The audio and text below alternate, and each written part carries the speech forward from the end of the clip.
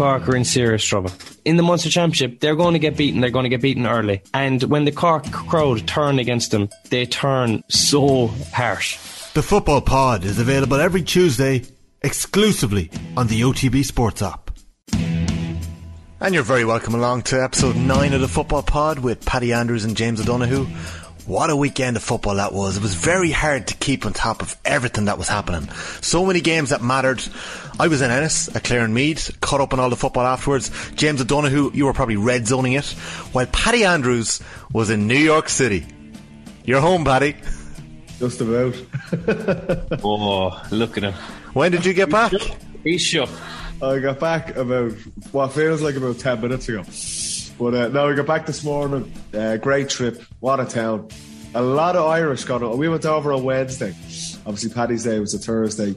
Our flight was practically half taken over by Salt Hill Knocknacarra. Yeah?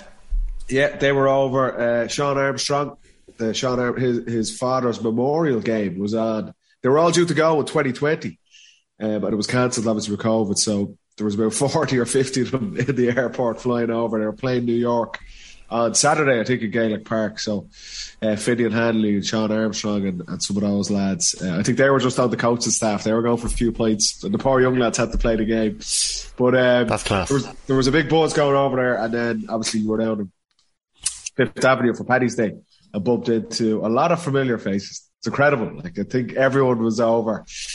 Serious bit of crack, but Jesus, lads, it's not easy now coming back this morning. What a city. Go on, tell the listeners and fill in James O'Donoghue of your winning mentality, Paddy. You landed at 5 a.m. this morning in Dublin Airport. Oh, today? Yeah. So we flew through the night. Not much sleep, I have to say. I'm not a great man for sleeping on planes. Got home. Was it Ryanair? It wasn't Ryanair. I'm waiting for the Ryanair. Absolutely wedged in. Jesus Christ. Down with the bags. Now we got in about 5 o'clock. Threw now a wash on. Went and did a class. Bike row ski. I'm sure some listeners are familiar with it. Sweat a bit of the Guinness and the steak out. I did a few more classes though. I don't think one was enough. And then into work for the day. So. And you're up to record the Football Pod late on Monday night. That is commitment. I don't know if that'll be for me, James, after a week in New York. I'm heading that direction in May. I'll be going to New York and New Orleans in May. So I'm planning to do the pod from New York that week. Oh, nice. I do the bike row ski, alright, but not to work. Yeah. I had to do something, lads. You know, when you're over the state, anywhere in the States, not just New York, over there for 4 or 5 days, the food.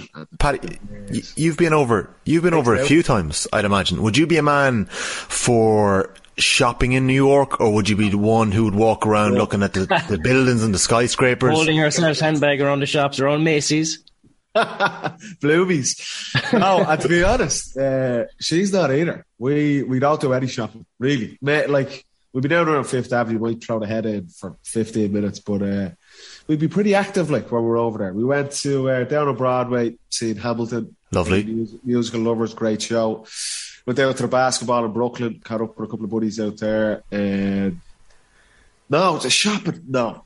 Did you do the High Line? Have you done the High Line in New York yet? We've done the High Line before, yeah. We were down in Chelsea for a bit of brekkie there yesterday morning. Seems like a long time ago already, but no, we'd be out, we'd do the sights. The weather was class. We've kind of always been in New York around winter time.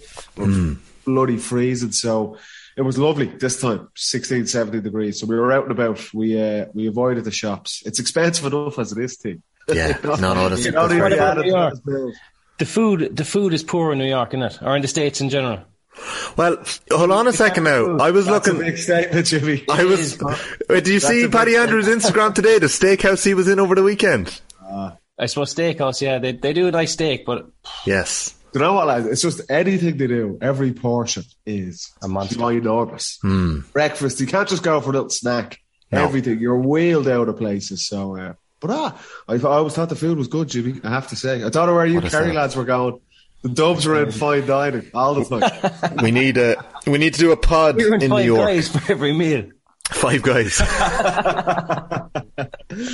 Save a few quid there anyway. Yeah.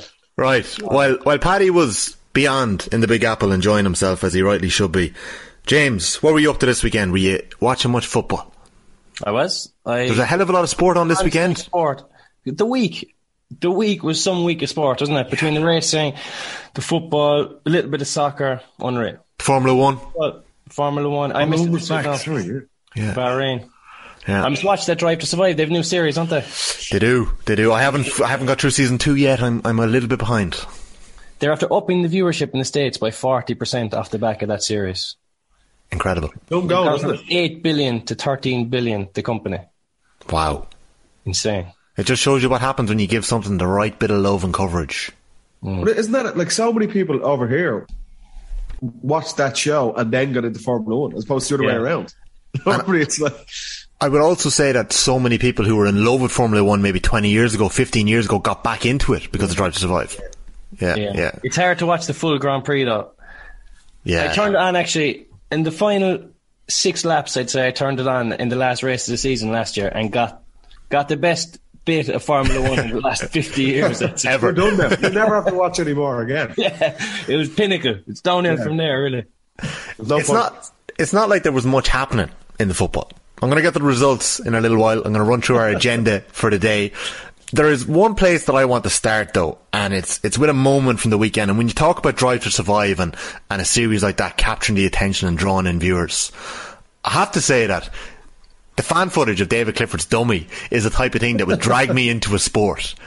Or a player like David Clifford is the type of transcendent character that we now have in the game that, I don't know, you could market a Netflix series of a fella like that. That is, not to put any more pressure on his shoulders already, but like, my God, talk to me about that dummy, James. Like that is, that would bamboozle any defender. And it's because he's ambidextrous. You don't know what way he's going to go.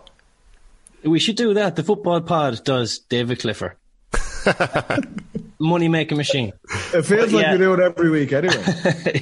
It's hard not to. No, to be fair, it was sumptuous bit of skill.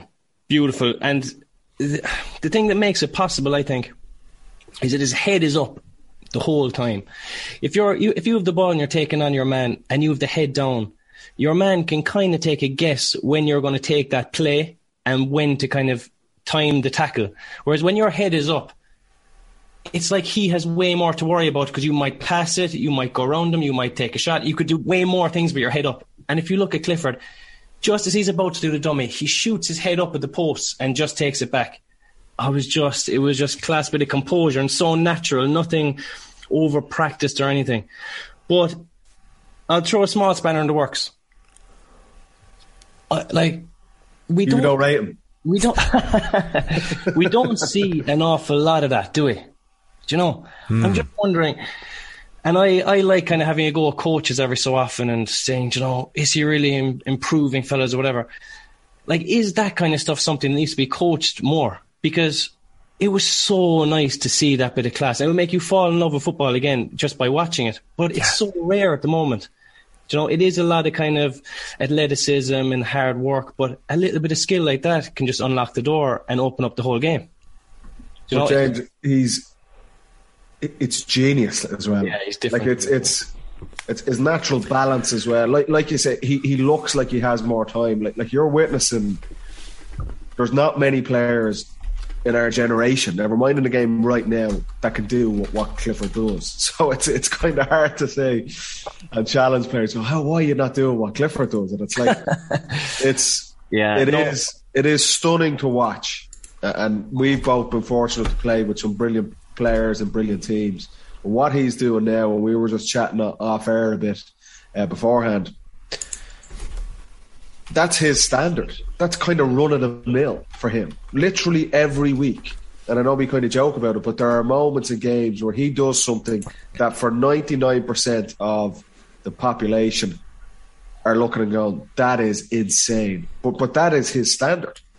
And I honestly don't think he's even caught top gear yet this season. And he is a player that if he does catch fire to his peak, I think you'll witness something that we've rarely seen in the game at all. He is that good. He could win an All-Ireland for Kerry on his own. There's not many players in today's game or over the last generation that could do that, but that's how good he is. But I do think you'll see it's so natural to him. His balance is incredible. Absolutely incredible. He's 6'2", and how he has that balance at 6'2" is... Yeah, he's kind of like a freak in a good way, in a nice way, that it's very hard to coach players to the skill level and quality that he has because it's so innate in him. But I think you're going to see it every week. There's going to be moments from Clifford. We've seen it to date in 2022, but they go out next weekend against Tyrone, whether he probably won't play. I'm sure we'll touch on that, what Kerry will do now that they're qualified for the league final. But he could come on for 50 minutes like he did against Donegal earlier in the league, and there'll be 2 or 3 clips out of that. Highlight reels. He is special. I hear you, Jimmy. A lot of it can be coaches and teams can get focused on the structural stuff and the. Can I ask you a question? Can I ask you, and Paddy, you might have missed this because you probably were on a flight, but the Hogan Cup final was on Thursday. And Naas, right? Naas and Kildare won it. They bet St. Brendan's, okay? That's Clifford's alma mater, isn't it? Clifford's old school, St. Brendan's, isn't it? The same. Yeah. But there's a moment, Paddy, and I'm going to shoot it over to you on WhatsApp now because I have a feeling you missed it, where Luke Crowley is going down the sideline, nearly like a basketball crossover, but he does it from behind his back and he skins his man. James, you saw this, didn't you? First of all, that was the best game of football I've seen in about 10 years. It was incredible. It was incredible. They were all trying these, but I think that's actually why it was in my mind. They were all trying these bits of skill. It was so free. It was so, it was just off the cuff. It was brilliant. And a shout out to my clubmate, Will Shine. He was playing 13 for the Slam. He scored an outrageous goal and 4 points. That was the one where he turned and put it in their top corner, wasn't it? Yeah, smashing goal. It was absolutely brilliant. But that's Johnny Crowley's son, Crowley, that did the crossover. So he has a bit of pedigree, but it was a serious bit of skill as well. Send me this clip, Tommy. I just sent it to you there. His grandfather, Derry, I see here, also won a senior hurling county title. And Luke is a serious hurler too. Just seeing Paul O'Brien, Pat O'Brien responding to Marie Crow's tweet about it at the weekend. But it was just like a bit of magic, Paddy. Question, what happens after this? Does he score from this? Doesn't matter. I don't know. But you know what the worst thing is? Traffic there. So many people are complaining that he takes 2 bounces. Now, first of all, you're allowed to because the ball isn't in control, right? But why would, that just sums up what happens in the GA. People complain about the most ridiculous things. That kid needs to turn back and hand pass back. Was it? just on then James's point, his ultimate point. Can something like that be coached, or Paddy, does it have to be facilitated? Look, I think there's an environment. I don't think coaches around the country are going to start teaching that drill at training tomorrow night and Thursday night.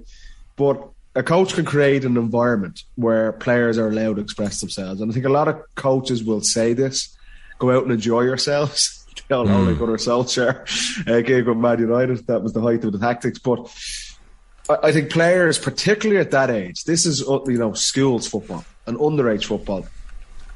You need to be able to try things, and not all of this stuff will come off. And if you do that in a senior inter-county game and it doesn't come off, you will be challenged about it by coaches and players. But particularly in underage, coaches, if they create the environment where players are allowed to do this, I think that's what it's about. That's where you're going to hone it. They might not come off every time, but James is right. The underage games usually are way more free-flowing, more enjoyable. The scores are. It's just purer football than maybe what you'd get. It's not as intense, obviously, or as physical as the senior game, and that's a brilliant aspect of GA as well. But I think if there's an environment in underage football to try these things, and players know that they're not going to be bawled out of by teachers or coaches, I think that's a good thing. Yeah, well, it was Naas 314, St. Brendan's 215, and just to mention, Kevin Cummins shot the lights out. Where's the defence? Who cares? The full forwards union here in the football pod. Kevin Cummins scored 2-5. Not to put any pressure on Kevin Cummins' shoulders, but David Clifford scored 2-5 in the 2016 Hogan Cup final. And his 2 goals were outrageous as well. The second one, he dinked the keeper, another Legion man. Gorgeous. But that was all the lads in your living room there, Jimmy, are just giving a shout. We're all just off camera. But, James, what was your go-to? Go on, yeah. Just with coaching. Yeah. You see, high-speed meters and fitness and aerobic capacity and all that. There's so many studies done on that. But I mean, it comes back to the skills. Like, that has to be at the forefront of training, I think. And then it transfers over. But it would make it so much more enjoyable if it was more skills based. But even if you think about it, right, if you start off a session now, you might have a meeting, then you have band work, and then your session is starting as soon as you go down the field. Whereas before, there'd be no meeting, there'd be no bands, and you'd be out in the field for 25, 30 minutes before the session kicked off. Do you know, you've half an hour of football practiced before you even throw the ball in a training. So it's just a little bit of a change in tack. I think that it's gone a lot more sciencey rather than the free-flowing kind of skill development. I think there's a happy medium that can be reached there with more skills. I think you're right. There is a happy medium somewhere. What was your go-to dummy, O'Donoghue? I just kind of fumble it and pick it up. Intentional dummy. What were you trying to do? I don't know. I had a dummy solo in the locker. I didn't really have a dummy hop. I had a dummy solo. That was about it, really. Yeah. Dummy solo with the left and to the right. Used to always kind of... Because a lefty, everyone is shouting, get on his left, get on his left. Even if you could be way more right-footed, but no one is shouting, get on his right, get on his right. It's just very obvious when you're left-footed. Because you stand out. Paddy, what about yourself? I would always solo on my left foot. Even in normal... Even if I wasn't taking a guy on, I know teams... What we would have looked at players, and particularly our defenders, would have been all over forwards movements and dummies that they might have had or where they like to shoot from. So I would have always just consciously soloed on my left foot all the time, and then I wanted to shoot on my right and drag it back onto that, so you're trying to pull the defender in. But that would have been...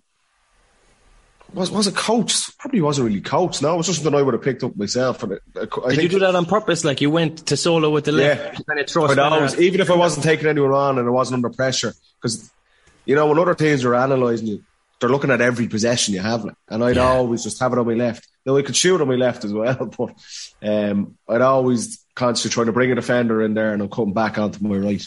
And that was just... I didn't do it when I was younger, really. I would have done a lot of dummies when I was younger.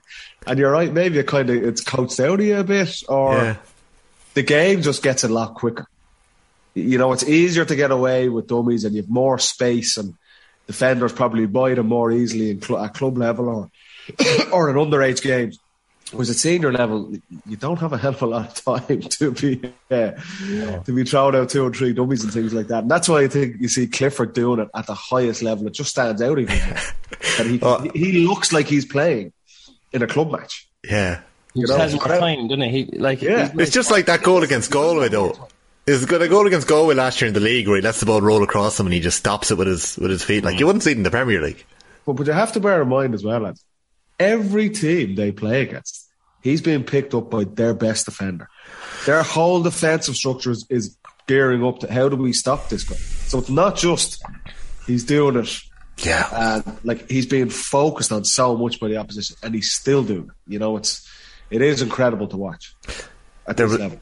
There was a lot of chatter this week after the game about Clifford celebrating his goal and how this is something that isn't really done in the GA. You know, you remember Ronan O'Neill's dab a couple of years ago? Do you remember that? Thought that was a bit of magic. Ronan O'Neill always brought a bit of that when he played, a bit of flair.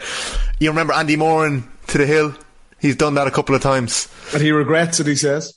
Paddy Andrews, after he scored his one championship goal against Westmeath, was laughing. I don't know what you were doing, Paddy. It was a bit like that, was it? Donoghue, you had an unbelievable celebration where you jumped on the ground like that after you scored against Dublin. There's an amazing photograph. I think Kevin O'Brien is on the ground afterwards. A big kind of punch in the air.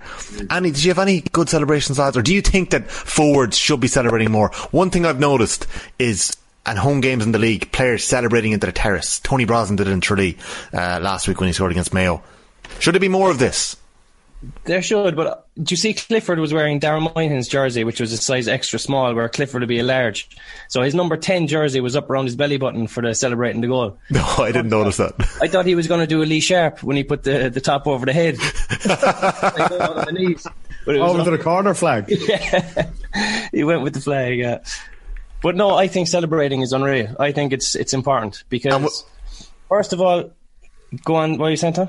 Oh, sorry. No, keep going. Go on. No, I was just saying it gives you a lift because you're obviously buzzed up after a massive score, and just that release of pressure and excitement that gives you a buzz.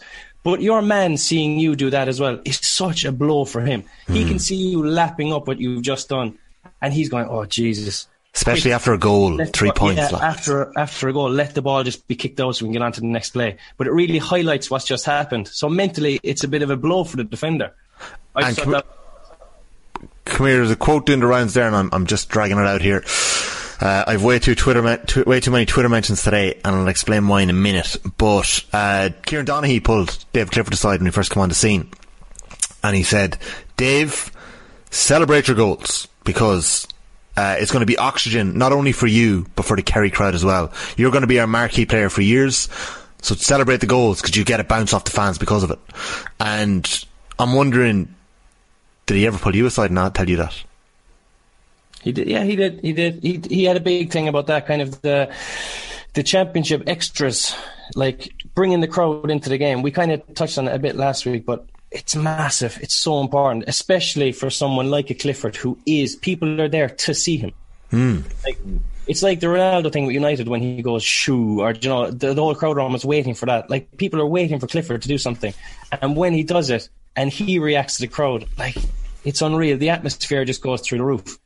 Yeah. But Donaghy was big into that, but he'd enjoy the kind of like that, the psychology side of it, of both your team getting a buzz, you personally getting it, the crowd getting more involved, and your opposition marker getting cut by the knees over it.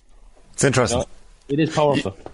Paddy, surely the Dubs thrived on the noise coming out of the hill and used that to their advantage. We probably went the other way, to be honest. There's no doubt about it. I'm looking back and playing when Croker got going for us and we were on our own, the hill was involved. Without a doubt, we got more energy, 100%. But even when you're knackered in a game, you just forget about everything else and you're just adrenaline for that 5 or 10 minutes. And that was massively important for us in certain games where we just got momentum and we could blow teams away in that period and the place is rocking.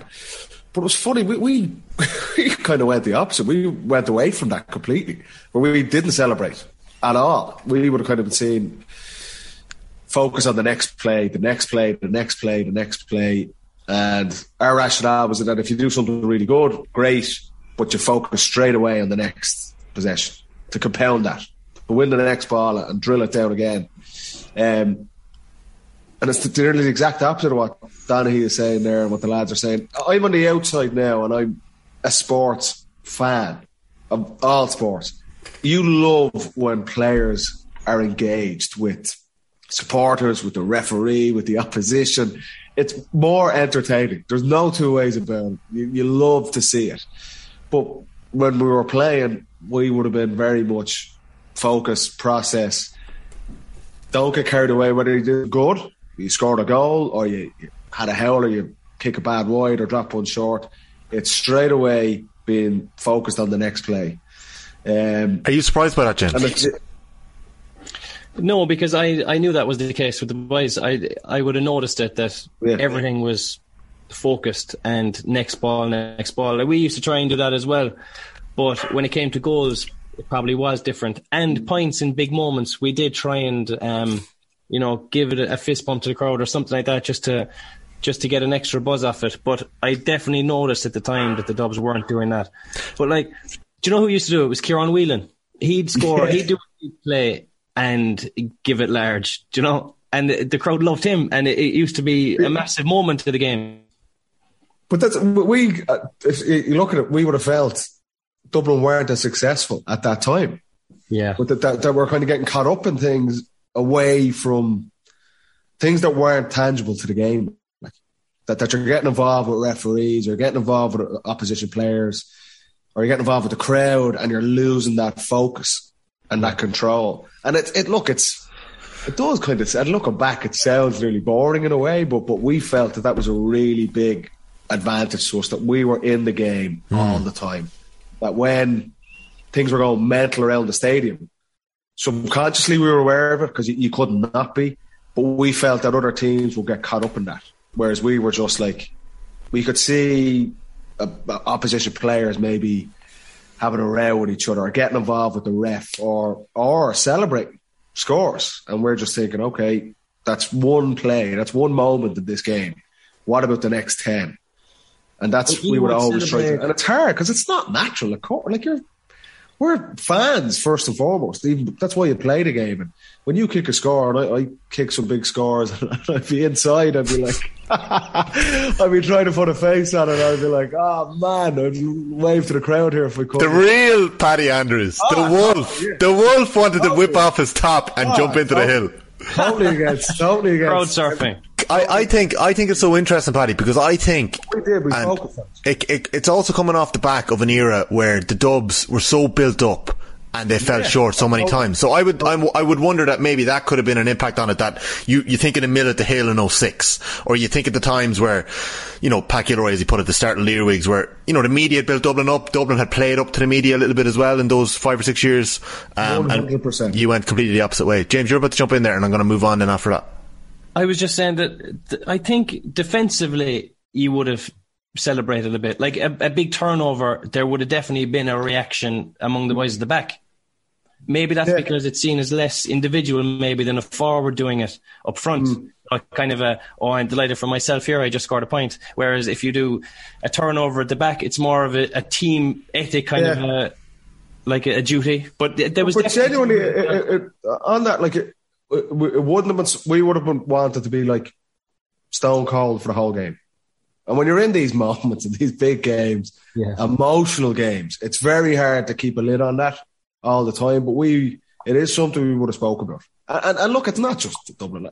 You look at a lot of the teams and in a lot of the sports, that's the way it's going. That the kind of the personality around it. Like we're having a conversation now. And trending on Twitter today because David Clifford celebrated scoring a goal. Yeah. That shows you that this is like, whoa, this is not the normal thing that happens now. Joe Schmidt, or one of Ireland's greatest rugby teams, was all process and down the line, all of those type of things. And when you're in the media or you're a supporter and you're a fan, that is what you love to see from your players, from even the opponent, marquee players, building up atmosphere, getting involved with the crowd. It's great to watch. Sport is entertainment at the end of the day. But when you're a player and you're in it, I think a lot of teams, not just in GAA, are focused on staying in the game, being ultra focused and not getting excited. But it's good. I think it is. It's good to see someone like Clifford and hear different angles, because it might work for certain players or certain teams, and it might totally not work for other players and other teams. So there's no right or wrong, but it's interesting to hear different takes on it. Yeah. Do you know what would be good? If there was a 30-second break after a goal to give everyone a chance to celebrate. The keeper couldn't take a kick out. The whole lot, yeah. You can't take it for 30 seconds and then everyone back again. All right, next play. I love that. Have around the World Cup or something. Yeah, we would all love that. That would be nice to see. Yeah, probably not going to happen though. No. That was a nice segue, lads. Before we get into a few more of the matches, I have something that I want to give out about. And I hope to God that by the time most people get listening to this podcast, it's been sorted. But this coming weekend, there is a sensational weekend of football ahead. 26 out of 32 teams have something to play for, which is just remarkable. The only pity is that it's the fourth weekend of March. So one of the most important weekends of the year is going to be essentially over this weekend. Now, in saying that, every single Division 1 game is on at the same time. Every single Division 2 game is on at the same time. Every team in Division 3 has something to play for, and each one of their games is on at the same time. However, in Division 4, where 4 teams essentially can get promoted, Cavan are in prime position, Tipperary are pretty well stocked, the games are all on at different times. And already at this stage, the GA have already made one move, but it still hasn't alleviated the situation. I'll lay it out for you in case you aren't aware of it. Basically, Cavan are on 10 points, Tipperary are just behind them, Leitrim and Sligo are on the same points, just behind them. All 4 teams can go up. Cavan, if they win their game, guaranteed promotion.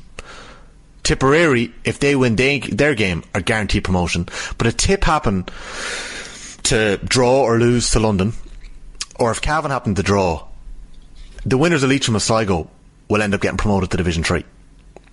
However, at the minute, Tipperary in London is fixed for Saturday evening at 7 o'clock, which would mean that if, say, Tip win, the result the following day between Sligo and Leitrim, a local derby in Markievicz Park. You can imagine how many games are going to matter for those two counties for the rest of the year. They're going in to play championship football. They may get one game in Connacht, and then they're into the Tailteann Cup, and who knows how that's going to go. But this is one of their biggest games of the year to get promotion after a league campaign, playing in the worst weather imaginable in the last 4 or 5 weeks. And their match might not matter. It may be a dead rubber because of the way that the fixtures have been set. Am I right to be insensitive about this? I can't get my head around it. Yeah. I think that the question is it because it's Division 4 that this is being done, which is completely wrong, and it's disrespectful to all the teams. All the games have to be on at the exact same time, so that everyone has the same chance of getting the reward at the end of the day. Because having some games on the Saturday, some games on the Sunday, just throws everything up in the air. It's just completely wrong. And I was on the other side, not on the other side, but I was actually involved in a situation like that in the Super 8s in 18. We played Kildare at home, and Monaghan were playing Galway, and we needed Galway to beat Monaghan and us to beat Kildare to go through. And at the start of the game, the crowd was absolutely electric in Killarney. It was our home game, and I think maybe Monaghan were home to Galway. I can't remember now. It was in Salthill. The game was electric. Was it? Yes. And if Galway won, they would have had a handier semi-final. They would have got to the All-Ireland final, but anyway, they ended up losing. But at half-time, Monaghan were ahead, and the atmosphere was just completely punctured 10 minutes into the game. And I was thinking afterwards, imagine if those games did throw in at different times. If the Kerry Kildare game was on an hour later, there would have been no atmosphere from the very start. It would have been a dead rubber. It would have been ridiculous. So I can see both atmospheres. You either have an unbelievable occasion or you have an absolute disaster. Do you know, which could happen. If Tip win in London, then they're going up, and the other game doesn't matter. So I think no harm, James. You had the chance to play, and you were lucky. You had the chance to play in a lot of games, I'm sure, with a really, really good atmosphere. I'm not sure how many opportunities footballers in Division 4 are going to get to play a match that matters that much, with, you know, supporters baying for something to happen. But what I can't understand is what's the reasoning behind it? What's the thought process? Because even if you think worst case scenario, it's about money. If it was about money, they'd have them at the same time, because there's something to play for. So I just don't understand how they've come to that decision. I don't know. I wonder, is it that, you know, with flights or something, is it cheaper for London to be there on the Saturday and to fly home early on the Sunday? I have no idea what it is. I've reached out to London for comment and I haven't heard that back. If we hear before the end of the pod, I will read it out. But Paddy, like, it just... Where's London at home, Tom? It's in Semple. It's in Tip. It's in Tipperary. Yeah. Lads, it's the integrity of the competition again. Like, the National League, how many times do we say it?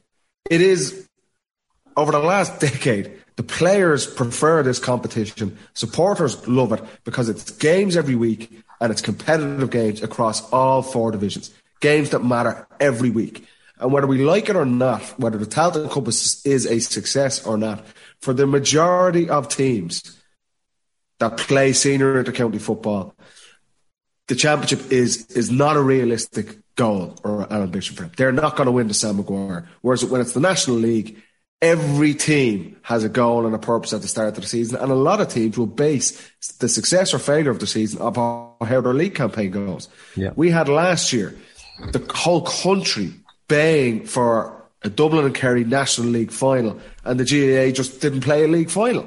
And it seems to be the only people in the room that don't understand the value and importance of the National League are the GAA themselves. And you look at the crowds across all 4 divisions, and you're right, Tommy, the most catastrophic weather over the last 6 weeks. And the places are packed out because these games are brilliant games. They're competitive across the divisions, whether it's Division 1 or 2, 3 or 4. For the integrity of the competition, the games need to be at the same time. But also just for the players, again, you're exactly right. This is a massive game and will arguably be the biggest game of the season for Leitrim and Sligo. Are they going to win the Sam Maguire? They're probably not. I don't think we're going to be strung up for saying something like that. The realistic thing is, we know Andy well, obviously, going in there. For them to get promoted to Division 3, or for Tony McAtee with the work he's doing, that is a massive achievement for those teams and for those supporters. And they're just being disregarded again. And it's like, who's making the calls here? Like, who's in the room when the GA decide this and go, we're not really arsed about that? We didn't even think about it. Did it cross their mind that this may be completely off the wall to do this and disregard that whole division, never mind the players involved, on what will be an amazing game? The weather's good at the weekend. 2 teams potentially getting promoted. And local derby, yeah. Unbelievable. I assume that just the mood around, the coverage around this, that this will be changed. And I think it really, really should be. You'd hope so, Paddy, but already this evening, just about an hour ago, I've just checked the GA website and fixtures are up. They've already made some changes. Originally 3 of the games were on Sunday. They've now moved Carlow Wexford, which doesn't matter, it's one of the games that doesn't matter this weekend, to 2 o'clock on Saturday. They've moved Cavan and Waterford to, I think, 5 o'clock on Saturday, and then Tip London is still 7 o'clock on Saturday. Now they can't actually move Sligo Leitrim to the same time on Saturday, because I know that there aren't floodlights in Markievicz Park, so they can't actually have it on in the evening at the same time as Tip. So unless they put Tip London to Sunday, and if there's cost issues, accommodate the London footballers, sort them out. The scheduling wasn't their fault, sort that out. But for the integrity, as you said, Paddy, the integrity of the competition, for the competitiveness for the players themselves, for them to all have a fair crack at it, every game this weekend should be on at the same time. I think that's all. I thought it was a rule. The last game has to be on the same time. But you remember when City won the league with the most iconic Aguero goal? Like, yeah, well, I remember too. But like Wayne Rooney and after United beat Sunderland and those shots of Ferguson, that wouldn't have happened. That's one of the most iconic moments in Premier League history. And these players could have some dramatic, crazy last minute winner, or something mad will happen. It's the National League. There's going to be chaos, and we're being deprived of it. So it's just such a pity, and hopefully it's sorted out this week, because I don't think the GA are intentionally doing it. I think it may have just been clunkily organised 8 weeks ago. Well, hopefully just go sort it out, please. Anyways, let's get into the results. We'll take a quick ad break and we'll come back talking a bit of the dubs. Paddy is on his last legs already. He was on a flight this overnight from New York City. He did his bike ski row at 6 a.m. He was into work. He has a full day's done. Myself and James are going alright, so we might stay on a little later if Paddy drops out. I'm only joking. So, Division 1 this weekend. We'll did an analysis in a few minutes. Tyrone 11 points, Mayo 9 points. That was a bit of a weird game. We'll come back to it. Armagh 13 points, Kerry 113. Kildare scored 24 points against Monaghan. A very, very dour performance from Monaghan, you could say. A flat performance. Jimmy Hylands kicked 8 points this weekend. Kildare 24, Monaghan 112. Dublin 215, Donegal 211. We're going to preview some of the games a little later and talk about some of the relegation contenders and the promotion contenders across the leagues. But that is the results from the weekend. In Division 2, I was in Ennis. I saw Meath beat Clare 10 points to 9. It was not the greatest game of football, I'll put it that way. Both teams cancelled each other out. Meath were very lucky to get the win, but a win's a win and they'll take it. The Clare keeper got caught in possession in injury time and Meath broke to score a point. Could have gone either way though, that game. Roscommon hammered Offaly 218 to 13 points. Cork bet down 116 to 112. James, I know you had it your eye on that. We might have a mention for that relegation playoff a little later, because that could go either way between Cork and Offaly. Down or relegated, and the winners of Cork and Offaly essentially stay up, unless Clare happen to draw with Down and points difference come into play, and the other two draw as well, and they all end up on 4 points. It would take a freak for Clare to go down. So it seems at the minute that Down are relegated to Division 3, and Cork or Offaly, the losers of that game, are going to join them. And then, Paddy, the game that you've had your eye on for about 8 weeks, up in Owen Beg, Derry 12 points, Galway 4-11. There was about 4 red cards in this game. There was 4 goals. Derry won the toss, opted to go against the wind, and sure, by half time I think it was 3-8 to, what was it at half time? It could have been 3-8 to 6 points maybe at half time. 3-8 to 4 points. Game over. So Derry without Shane McGuigan. Questions to be asked, I think, on both sides. Are we underestimating Galway? Are we overestimating Derry? Remains to be seen. Division 3. Go on, Paddy, do you want to jump in there? I was impressed with, you're right, I was looking forward to that game, because we've kind of been tracking Derry's progress from season 1 of the football pod. Yeah. Rory Gallagher and the work that's going on there. and they started to train like a house on fire as well. And that was a big game for them. That was a big game that if they beat Galway there, that they're more or less promoted themselves. And yes, like the Shane McGuigan thing, and we touched on that last week. He should not have been suspended for that game. Probably would have kicked the winner the week before, and they would have had a bit of a buffer to Roscommon. Whereas that moment now, particularly after the result at the weekend, that could cost them promotion. It's a fine line. It won't just be that, but that it was a big moment in their season. But Galway were by far the better team at the weekend. Without Shane Walsh. Without Shane Walsh themselves, obviously.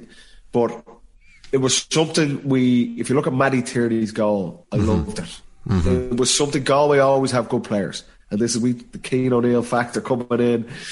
They look a bit fitter. They look a bit hungrier. They're obviously hurt from last season where they lose on the last day of the National League last year, get relegated up in Clonus in a game they never should have lost. They had a bad Connacht final. They look like they have an edge to them this year. And you see Comer and Paul Conroy getting that turnover, getting it across to Tierney. That's a brilliant, brilliant goal. And it's not the type of score Galway you would associate with them or have associated with them. That's hard work. That's fitness. That's aggression and energy. And when you add that to what they already have, which is really talented players, they've been a really impressive team today at the National League. Yes, it's Division 2, but they have steamrolled that. And that was a statement victory at the weekend to go up to Derry and to beat them as convincingly as they did. They're promoted, they're into Division 1, and they are all guns blazing for the Connacht Championship. They've been really impressive here today, Colin. Yeah, no, definitely. And we'll be talking much more about them as well, because once the league finals are played, it's 3 weeks to Mayo Galway. So that is going to be one of the first big games in the championship. So we'll be all keeping an eye on that. By Paddy or Matty Tierney was outstanding. It was says the man who had him in his fantasy Gaelic team. I did. Well, I am the best fantasy player on this podcast. Obviously, maybe on this pod, yeah. Fair enough. Your competition isn't too hard. Yeah, but as well with Comer is so strong that if he gets you in a tackle there as a full back line player, you must be so nervous that you're going to be turned over because there's no way out. He just wraps the hands around you like a bear. And Rodgers is a very good ball carrier, but he just could not get out for that Tierney goal. He's a big guy himself, yeah. Yeah, but he just couldn't get out. I think that's something that Comer looks like he's worked on, and he can get a couple of turnovers this year. Yeah, definitely. Mayo must have a big eye on Galway. They must be seriously worried with what they're doing. We are going to get to Mayo. Don't you worry. We're going to get to Mayo. Hold on. Hold your horses. Division 3. All 8 teams have something to play for this weekend. The drama is going to be there. 5 teams can get promoted. 3 teams out of 2. 2 out of 3 teams will get relegated. Wicklow bet Longford. 20 points to 213. That was a bit of a shock. Wicklow lost their manager a couple of weeks ago. Have a new management team in. Longford lost Mickey Quinn and I think another player late on at the weekend, so they were missing them. 213 to 20 points. Top of the table, Loud bet Antrim, 112 to 18. We got a message on Instagram on the footballpod at footballpod_GA the last day. Cian Shorten messaged in about 2 weeks ago and said, "Is Tommy related to Samuel Roy?" Thought that was a bit harsh, but I just gotta say, Samuel Roy's shooting this year has been utterly sensational. 54% was the stat on the Sunday game that they threw out at the weekend. He scored 54% of his team's total. First game, 7 points out of 110. Second game, 1-3 out of 1-6, including a 60-yard free to equalise it, maybe 55 yards. Third game, 8 points out of 114. Next game, 10 points out of 115. The week after that, 1-6 out of 212. And then at the weekend, against Antrim, top of the table clash, 1-9 out of 112. Savage gun. He's playing 11, but he's not even playing inside. He's kicking a freeze, he's playing 11, added a lot more to his game now in the last 2 years. Yeah. His club manager last year was Jimmy McGuinness, and his county manager was Mickey Hart. So, whoa. You know, he's obviously been picking up a few bits and pieces. Limerick bet Laois. That was a game that could have gone both ways on Saturday night. And Westmeath Fermanagh, I'm not sure if you saw it. Yeah. Westmeath Fermanagh, it was 1-9 to 12 points.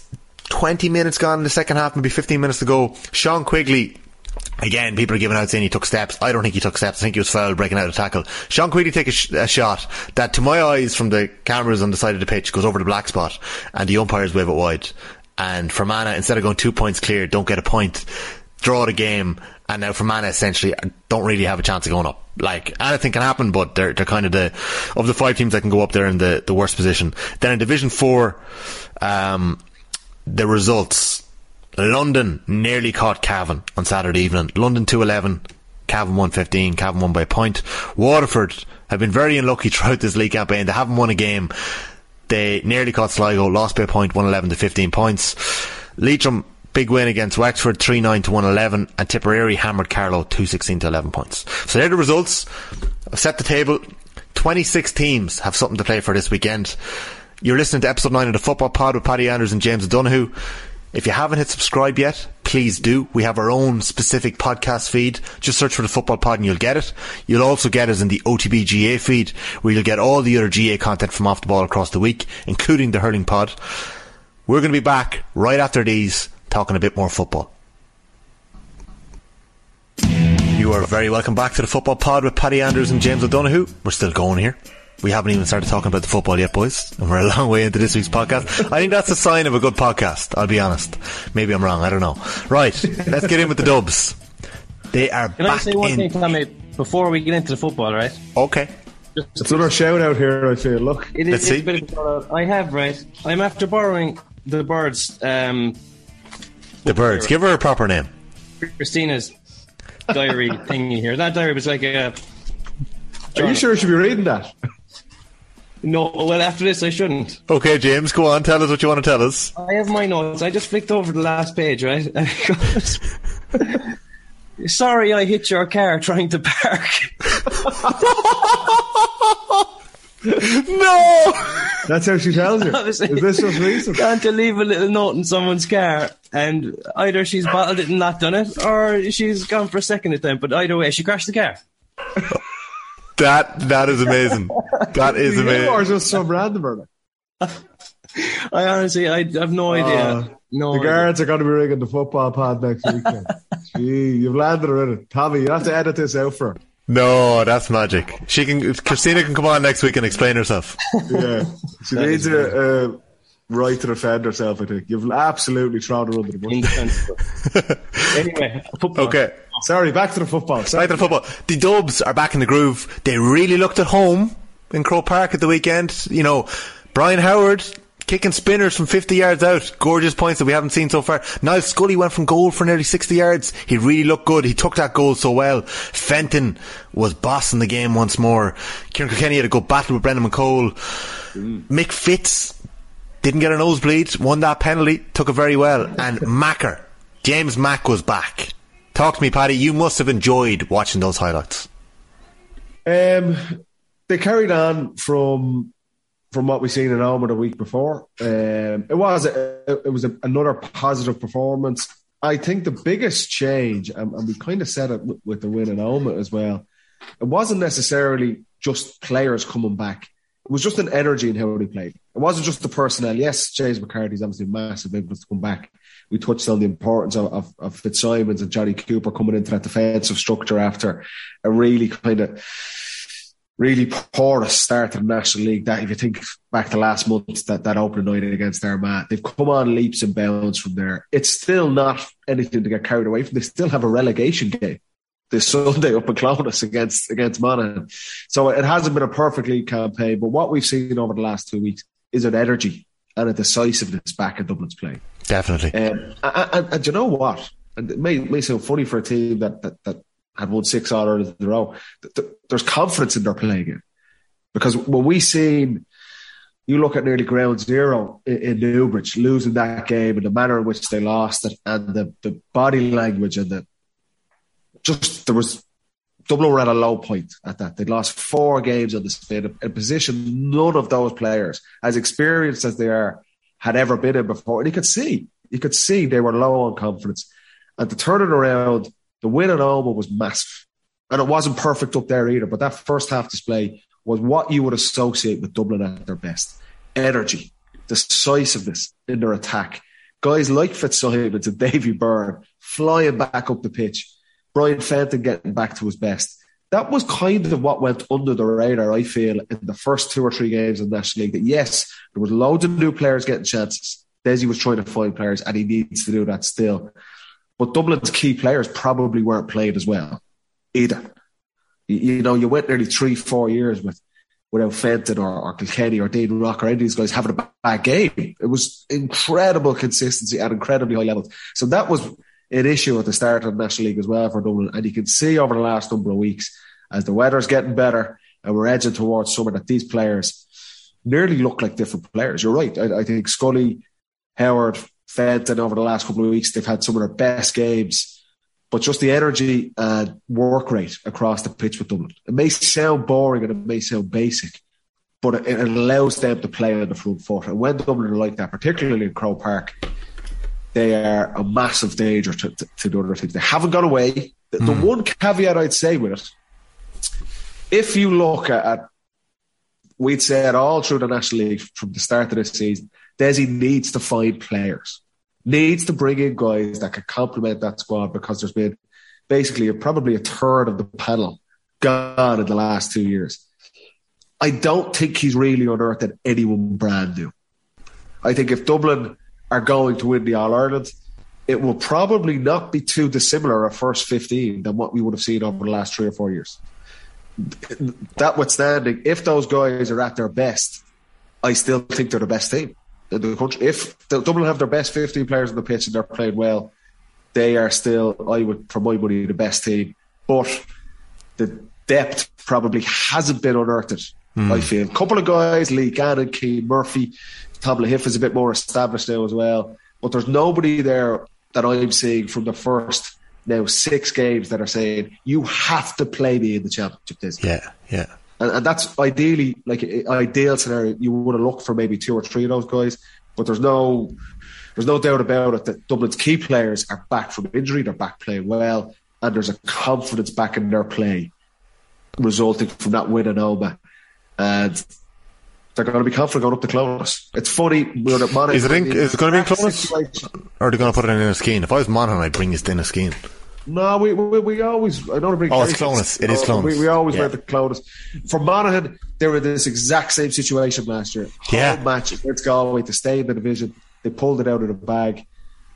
Monaghan has been such an anomaly in the National League so far. Really impressed them with their win in Ballybuffet the week before. A team with know-how, experience, don't give anything easy. And then they go to Newbridge and are completely played off the park. So you're kind of Jekyll and Hyde. What Monaghan are going to turn up with Clonus, and the field they're going to be right at it on Sunday. But I think that is the makings of a brilliant game. Winner takes all. This is what we're talking about, the National League. This is why players love it, fans love it. There's going to be a massive crowd. Dublin are back. Bit of swagger in their play. It's going to be great to watch that one. But yeah, it's a positive couple of weeks for Desi and the team. This is the most animated we've seen Paddy Andrews since before the All-Ireland semi-final last August, folks. So take pleasure in it. James, you made a very interesting point a couple of weeks ago where you questioned whether... You said the likes of McCarthy and Conn needed a couple of league games under their belt. Now, this is rumours. Anthony Moyles suggested that he had heard that Conn had a reoccurrence of an injury. I have no idea whether that's true. We just haven't seen him yet. So I don't know whether there's been a setback there for Conn O'Callaghan. James McCarthy was back at the weekend, James. He played 72 minutes. He looked like he'd never been away. So Owen Merchant come off the bench and got 22 minutes as well. So do you feel like your point still stands? I do. There's a big difference between playing a National League game in March and playing Championship in July. From my point of view, you need a base built up to hit your top form. James McCarthy could go in and hold his own if he stayed in bed for 6 months, because just the type of athlete he is, the type of player he is. But to get to his 9 out of 10 every week level in Championship, I just think you need those 4 or 5 games base. And as a corner forward in Conn, I would say even more so, because it's more of a sharpness issue inside, where when you're not sharp and the ball's being kicked in, sometimes you see 3 balls coming at you, do you know, or like that's just you after Prague, is it? Yeah, no, Prague is forgotten. It's behind us. I know it's forgotten. But no, with Conn, it's like if you're sharp, you can get that shot off, you can sell that dummy. Whereas if you're not, as an inside forward, you mightn't get those rewards. That was my point there. Yes. I think, and Paddy, you kind of said that you still think Dublin might have the best 15. I disagree, but I think without Khan, they definitely would be short. I think. I agree with that. Khan is a massive part of that. He is. If they get Khan back to 90% of his level, then they will 100% challenge. But without him, I don't think they're going to be. I don't think they're there yet. Yeah, you know? Well, I think you're right. I think Clonus is going to be really, really interesting this weekend, Paddy. So we'll be keeping a keen eye on that. Am I allowed to say that I liked some of what I saw from Donegal at the weekend? You are, even though they lost, even though they're a good few points behind. I really enjoyed seeing. Like, McHugh's ball in to Murphy. Loved a bit of that. I loved seeing Paddy McBrearty, a little bit of a swagger back. McHugh had probably his best game of the league so far. Croke Park definitely suits him. And bear in mind, they're missing Thompson and Langan, who we know are so important to them as well. It's been a disappointing league for Donegal. That the second half performance against Tyrone was an obvious highlight. But apart from that, there hasn't been much highlights for them. They play Armagh at the weekend. Armagh are trying. Armagh kind of set off like a house on fire at the start of the season. Armagh will be going on to win that to get to a league final. I think it would be massive for their development if they do that. But again, Donegal, you don't know what to expect from that inconsistency. But they could be relegated on Sunday, and then you're going into the Ulster Championship thinking, where are they really at now? You know, and they couldn't have many complaints if they were relegated. Yes, there were some more positives. There's no coincidence that when Murphy is back, he's such an influence on the team. Playing a bit closer to goal, which is a massive thing as well. But there's always going to be that balance with him out the field because he's so important out there as well. But look, if Donegal are going to do anything, that nearly holy trinity of players for them, of Murphy, McHugh and McBrearty, have to be firing on all cylinders. And they haven't really done that at any stage this season. No. McHugh has been probably taken out of games a bit easier. They're trying to find positions for him. Where can he be an influence on the game? McBrearty can go through phases where he's not getting into the game at all, and then he can just turn it on like he did a couple of times in Croke Park on Sunday and a couple of times in the win over Tyrone. And Murphy's injury record, he's starting to get injured a little bit more often as the miles start coming up the clock. If Donegal are going to do anything, those three guys need to be at the forefront of everything they do, supplemented by the O'Donnells and Langan and Thompson and these guys as well. But they're still the three key players. So it's no coincidence. When there's something positive from Donegal, it's usually built around those three guys. Definitely. But they haven't been consistent, and when they're not consistent, then Donegal are definitely not consistent. Yeah, I agree. And I just liked a few little bits, so we'll keep an eye on Donegal and maybe they'll offer something in Ulster that we're kind of sleeping on a little bit. Owen Sheehan made the point this morning on Notable AM that the game is in Letterkenny, whereas Donegal, apart from the Monaghan defeat earlier this year, had gone 12 years unbeaten in Ballybuffet in league. They had also gone 10 years unbeaten, I think, in championship from 2010 up until recently. So he was saying they should get the game moved if they want to. James, do you want to jump in quickly before we move on to Kerry Armagh? Yeah, just one thing on McBrearty. I think he was awesome the weekend, in fairness to him. Yeah, he was. And what he's had this year is those 5 or 6 games in a row where he's been left on for the entire match. He's kicked his points and he's kind of gotten better with every game. And that playing well in Croke Park against Dublin will give him a serious boost because he was questioned. You know, they were saying, Murphy's gone, McBrearty's not playing great, maybe McHugh's not playing great. But in fairness to McBrearty, he stood up in every game and kicked his points, tried to lead the line, and he kicked some great scores. He gave Fitzsimons a good run around the last day. I know the goal was lucky, but just in general, I thought he was well able to get his shots off without a problem. I thought he looked really sharp. Yeah. And just on Murphy, Murphy's going to have to play inside because even when McBrearty got a couple of balls, he looked for him and he gave it. He actually got a lovely 1-2 off him for a score at one stage, but it was like McBrearty finally had someone there with him to kind of share the burden, and it was nice to see the relationship they had. But for Murphy, I think he has to tap into the mentality. I don't think he likes this. He has to see or say, how good can I be off 12 possessions? Yeah. He wants to be a 30 possession man. He wants to run the game. But I think that he has to flip it. He has to go, all right, I'm going to be quiet here for 10 minutes. But when I get it, I have to set up Paddy McBrearty, or get a score, win a free. 12 possessions, just get those right, and it'll be massive for Donegal. But isn't it that comes to the coaches as well, though, James? That comes to Declan Bonner and the manager team as well. Go, what do we want from him? And we touched on it with McGeady and Rian O'Neill earlier in the league. Murphy is a dominant figure in Donegal GAA, and you're right. He will want to be he's a leader. You can see it, and he's been captain for years. He's their best player. If things are going against Donegal this weekend against Armagh, and he's standing on the edge of the square, the temptation is always there for him to go out and say, just my personnel, I'm going to get on the ball here. Or for Declan Bonner to say, get out around the middle, win kickouts. But it's a discipline to say, you getting 5 possessions out around the middle and keeping the ball or winning a free or anything, or staying inside for 1 and we get a goal off that. Yeah. That needs the player and the coaches to take that risk, because there's not many players that can do both, that can be so influential out at midfield and inside. Murphy's one of them. And it's ballsy to, yeah, you're right, probably take him out of the game for long periods.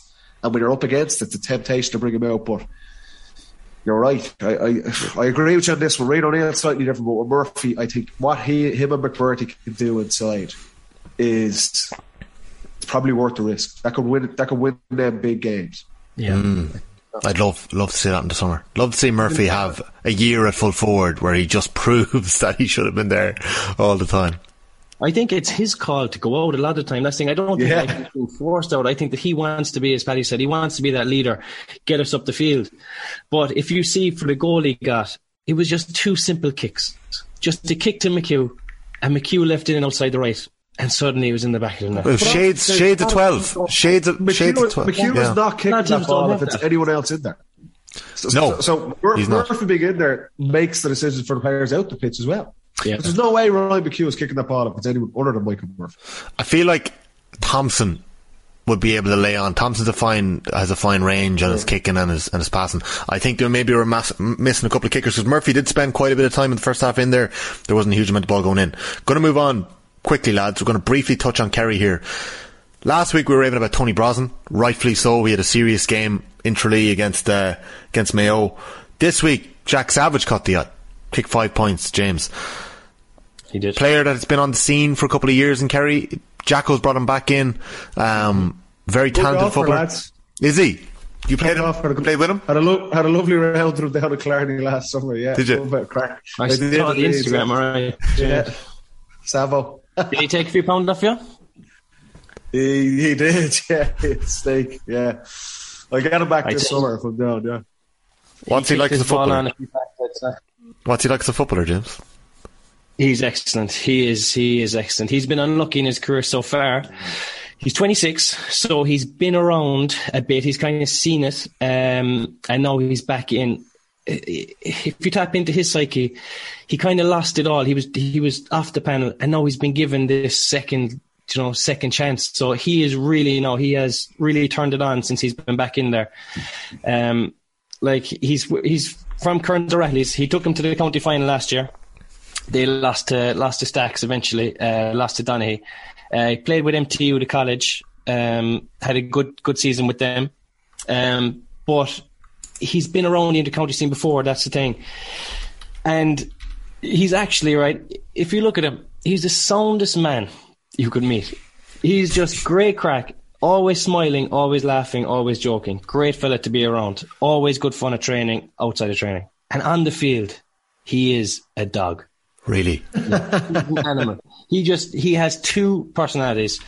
He's cocky, he's cranky, he's ratty, he's aggressive on the field. Like, if you put the 2 sides of that person, like, you wouldn't think it. So I love seeing that. I just think he brings a personality onto the field, and he really does embrace that side of it. But that's interesting to hear. And you would see that as a positive. Oh yeah. But what's he going to do? Go onto the field laughing and joking? Smiling. Lads do. Yeah, but he really does embrace the kind of nasty side in a way. Even verbally he can teeter on the edge of it at times. Yeah. But he had an unbelievable year in 17 with us, and he played in the league final against Dublin. The one that the Kerry won, it was 20 points, I think, to 15 or 16. I think Connolly got sent off actually that day. But he did, yeah. Dino's free at the end, yeah, I remember. Yeah, hit the post. Yeah. And you boys celebrated that league final win. Oh, there's the celebration things coming in, yeah. Who won the All-Ireland that year? It's all about the league. It's the showpiece tournament. We've just been on it. I agree. He had a great day that day. He was playing some serious football. He was playing corner forward, coming out, or I was playing centre forward, and he was running games. Okay. And then in 18, he was the same, and he was the best player inside in training with us in 18. And he got what you call it? Is it rupture your appendix or what you say? Right. Yeah. He had to get him out, and he went from probably 78 or 79 kg, I'd say, down to about 60, 68 or 9. Do you know? Jesus, it was just it was such a disappointing blow from just before the first round of the Munster Championship against Cork, and I don't think he played after that. So he's been around. He's been like a well-respected member of the panel, an excellent player, brilliant player in Kerry for a long time. Absolutely lovely fella, great crack, and the whole county is rooting for him to do well this year. That's very interesting, because it seems like every week we're talking about a new Kerry forward. So if I was to ask you now, James, Kerry are in the league final. They've had a very good campaign. Obviously drew the first game, have won the rest. If you were to pick your Kerry front six right now for the heat of championship, for the height of summer, what would your Kerry front six be if everyone was fit? And who would your three subs? I'll give you three subs to bring in. Tell me why you bring them in and who they'd be. Well, I won't pick the team, but what I will say is what the argument is for everyone, right? The way the Jack is playing this year, he's playing 10 and 12 supporting the defence. Mm-hmm. That allows Morley to drop back in front of Jason Foley, Tom Sullivan.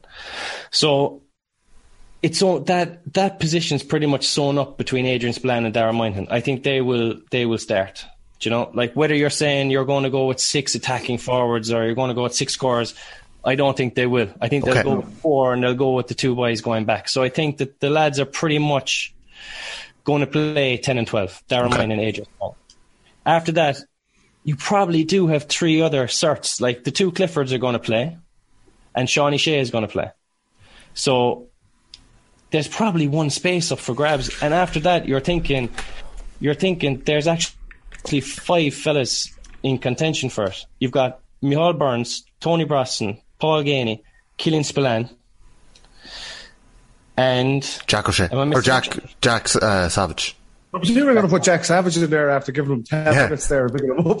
I was going to say Jack for the half-forward line. In fairness, he probably won't play. He'll be an alternate 11 with Shawnee, I'd imagine. Yeah. So you have probably the 4 boys battling it out for a corner forward spot, and I think that the decision to be made there is who's going to give you the impact off the bench. Okay. And like Burns has a history of being an excellent substitute. Okay. Yeah. So he was one of Dr. Crokes' best forwards, but they used him as a sub when they won the All-Ireland. He was coming in and just using his legs. He can offer something. And would he be kind of a like for like from Moynihan, or are they different footballers? They're different. They're actually cousins.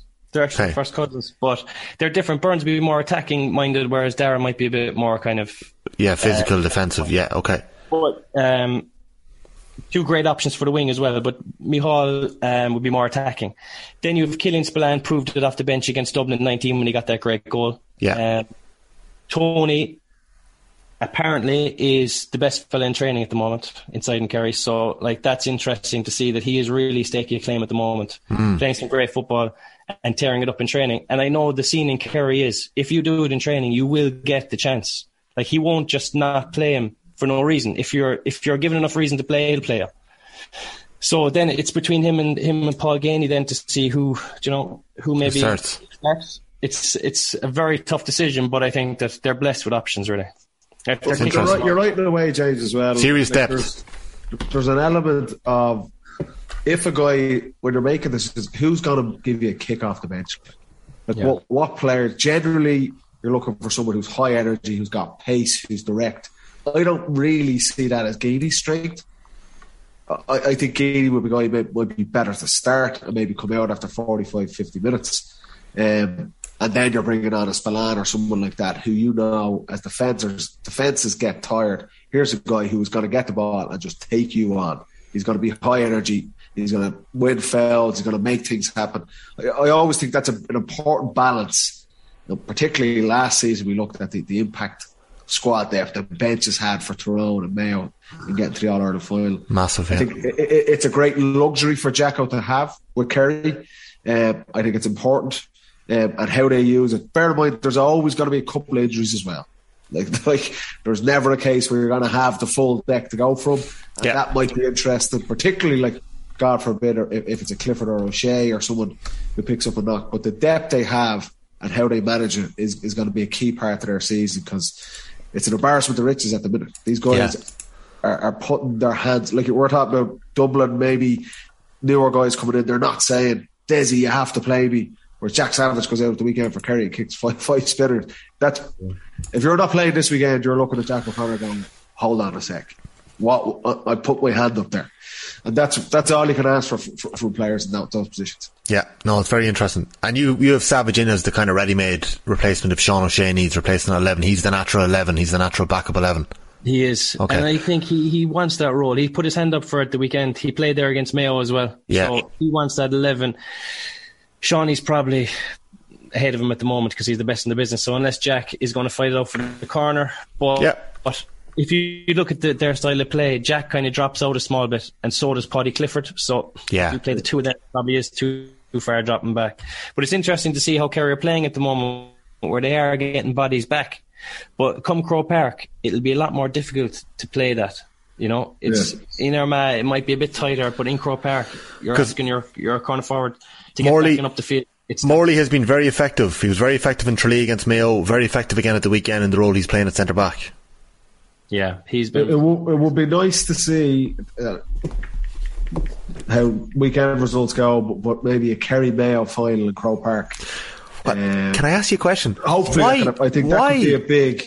Why aren't Mayo going for the bloody league final? Why did they take the foot off the gas? They took the foot off the gas against Tyrone. They still might get there. Yeah. They win at the weekend. They don't want to be there, Paddy. But my experience of them is that they're not arse with the league.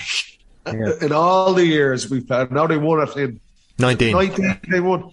But generally speaking, there was a couple of games they target. They were never really contenders. They're happy to kind of, to be honest, majority of the time they were knocking around relegation, to be honest, and they'd pull it out of the bag. But they've never struck me as a team, James Horan, that he's going, I want to win silverware and win a National League, which is maybe surprising. But you can't really argue with the man as well, because he's done incredible things with them. But I think the Tyrone game of the weekend was just an odd one, because they win the game, they're in the league final as well.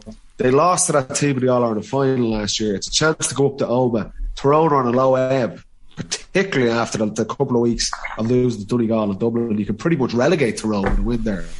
There's so much additional benefits to winning that game. But it seems from the outside looking in that James Horan is targeting games at the start of the league, and no matter what happens, no matter what is riding on the result that week, he's going to go with this set of players or these guys for these games, which is an interesting way to do it. They've got a lot out of the league up until, I'd even say down in Tralee, they got a lot out of that game going down to the wire, even in the last 15 minutes. Sure, they failed to score, but, that wasn't anything new in terms of, they need to unearth maybe another scoring threat. And obviously, Killian O'Connor and Tommy Conroy are massive losses in that regard. James, you seem very convinced that they don't want to make the league final. He couldn't think of anything worse than making that league final, I'd say, James Horan. Why? You've lost 2 All-Ireland finals in Croke Park with 2 very young teams. Surely it's good for the memory bank to win a bit of silverware. 100%. And trust me, a game in Croke Park, a big game in Croke Park, is against Kerry. It's a no-brainer. But maybe he's worried that they'll be undercooked come Galway, and he's seeing how well Galway are going, and he's worried about them. Or else maybe he's thinking, I don't want to show Kerry anything, and I don't want to have to commit to play my best team there at that stage. I don't know. I disagree 100% with him. But if you think about the team they had out the last day, right? They'd no Henley. I know he pulled out sick, I think. He left out Michael Plunkett, O'Hara, Durkin, and Dermot O'Connor. O'Shea was 6. Yeah. And I think Boland was back to field as well. I think he might have tugged out wing back. A bit deeper. He was definitely playing deeper than he had played in Tralee. He's playing 12. I know he's playing 12, but he tugged out deeper. But they did not want to win that game.